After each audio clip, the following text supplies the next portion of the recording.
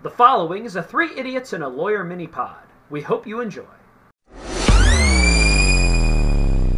Can we talk about Monday Night Football? I really want to just speculate a little bit before they actually name who the new crew is going to be. I heard a rumor about Herb Street. If there's no college football and there is NFL, that it would be Herb Street and the other guy who's on College Game Day with him. Reese Davis. The guy, no, the guy that's in the booth with Herb Street during games. I know who you're talking about. Yeah, that's he looks like Reese Davis. I can't remember his name though. Chris Fowler. Yeah, that's him. Chris Fowler. And Herb Street. They're talking about them two for Monday Night Football. That would really want to find someone who can be worse than Kornheiser at this. I don't know. I mean, Kornheiser was pretty bad. It was really bad. And I'm well documented in hating Kirk Herbstreit, just for the LSU reasons and for the fact that he's so blatantly pro Ohio State. But in the NFL, he can't be obnoxiously pro Ohio State, which I like that. And two, he's not a terrible analyst. I mean, he's like Chris Collinsworth, he says the same thing a lot, and he's kind of a cheeseball. But I mean, he knows the game, and he's been at it forever. It would be the same thing when they try and get the NBA guys talking about the NCAA tournament. Like, you're just like, it's not your area of expertise. That's fine.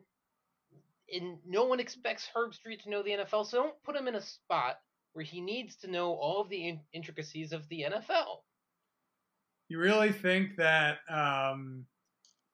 like John Gruden and Booger McFarland are like in the weed details about the NFL like gameplay and stuff like that? No, they put them on Monday Night Football and Kornheiser too. They're showy. They're guys who are like, like. I mean, Gruden. Yeah, I guarantee you, John Gruden was very well versed in what was going on with every single roster while he was on Monday Night Football. Yeah, I mean, I guess I'll give you Gruden, but I mean, Jason Witten for sure did not. Booger McFarland, I don't think did, and if he did, he just wasn't a good fit. And Booger the good ones prepare. Analysis on the morning shows when he's on. So he's not cut out as a play-by-play guy. He's a guy you bring in the studio and say, hey, what's going on? And he's great to listen to then. And that was the same mistake they made with Tony, except Tony is obviously not as well versed in these things. But I want to see them shell out the money for Tony Romo. Put Tony Romo on Monday Night Football. But CBS is paying him such good money that he has no incentive to do it because he's calling Super Bowls at this point. Yeah. Why would you do Monday Night Football, which is like kind of the 4-man Sunday Night Football? It's like you don't get to flex schedule. A lot of times, especially down the stretch at the end of the year, you get all these crappy games. You get a national audience instead of a regional audience. Yeah, it's just Sunday night is the gem that everybody wants, but Collinsworth's not going anywhere. Yeah, but I mean, even Monday night, it's still a national audience, which is a step up from doing a regional CBS game every week. I don't know about that because with CBS you have mobility and you get America's Game of the Week, which is usually a pretty good one. So you're going to be calling a game that matters each and every week, whereas on Monday Night Football, Fox is America's Game of the Week. Fox calls it America's Game of the Week. Has a version of that, like the 4:30 slot is you can flex the crew based on what the game is. They don't decide it before the season even starts. Whereas Monday Night Football, you can get Oakland against San Diego in Week 16 when both teams are 6-10. I want to hear Tony Romo call that shitty ass game, and I deserve that. Also, you don't need, my point before, though, and then I'll wrap up. My point before is that you don't need somebody who knows the game in and out for Monday Night Football. You need somebody who's a personality because that's just how it is. I think the best crews have someone. Because he knows the game in and out better than any other analyst right now. Yeah, I think that's what makes it good. You need to have a combination of the two. Wait. Who are you talking about, Brett? Tony Romo, the guy that you want. The reason he's so good. I don't want Romo. I want Randy Moss. I want Randy Moss. He'd be good too, but that's because he's smart, knows the game, and has a personality. Yeah, but I have a stigma against, I've got a stigma about Monday Night Football that they they don't really give a shit about, like what their content is. They just want somebody who brings in fans and who's real show. The reality is Monday Night Football has tried forever to recreate what they had with Howard Cosell and Don Meredith and why am I blanking on the third guy? O.J. Simpson? No. no, before OJ. Years. It was OJ. But this is before OJ. It was Don Meredith, Howard Cosell, Gifford. Frank Gifford. Yeah. And the reality is like whenever you hear people talk about like that first crew, they always said how funny they were, and they just had they had good chemistry, which is a thing obviously in broadcasting, and they have tried to recreate that, but you can't recreate that because they just you have to find something that just works on its own. And I also don't know if everybody's always looking for comedy with their sports right now. People seem to be, people take sports so seriously now with all the fantasy and everything else. I don't know how much of the comedy side people are looking for. I think the problem is that ESPN keeps wanting to make Monday Night Football a type of production that's different than every other NFL production. That's why they tried Kornheiser. And it's interesting to hear Tirico and Kornheiser talk about it because it's not like they don't get along.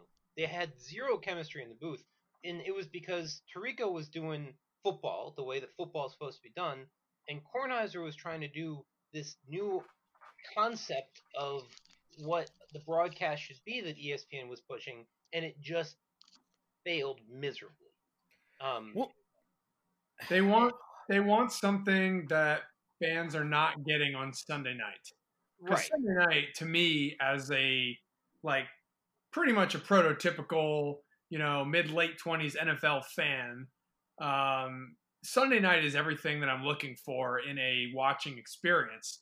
Monday night, they're trying to get the other group. They're trying to get the fans that wouldn't typically be watching a Sunday night game. That's why they're doing those games. They're doing games in Mexico and overseas, just trying to recruit new fan bases, and what works for those fan bases is sometimes different. And I just don't like the whole mantra of this is a big show. It's almost like the Vince McMahon approach. I mean, not quite there, but they came up with the new graphic, and exactly. It's just less sideline.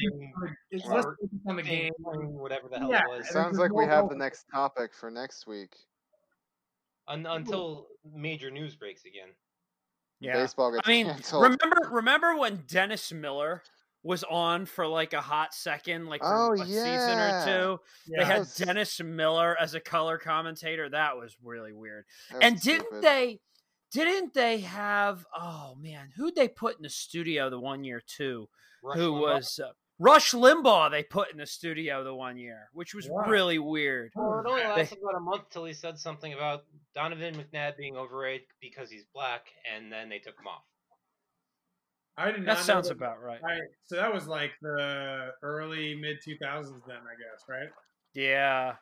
This is when that was right in the era where they got really experimental. That was at the same time that they had Dennis Miller on, which you just ask why is Dennis Miller might know a lot about football, but why is he a color commentator on Monday Night Football? Give me a former Michael player. Strahan? Michael Strahan could probably do it. Yeah, but he's got Fox. He's already at Fox Studio. But doesn't he already? I think he already works for ABC. Yeah, but he has an agreement where he does the only Fox do Studio show.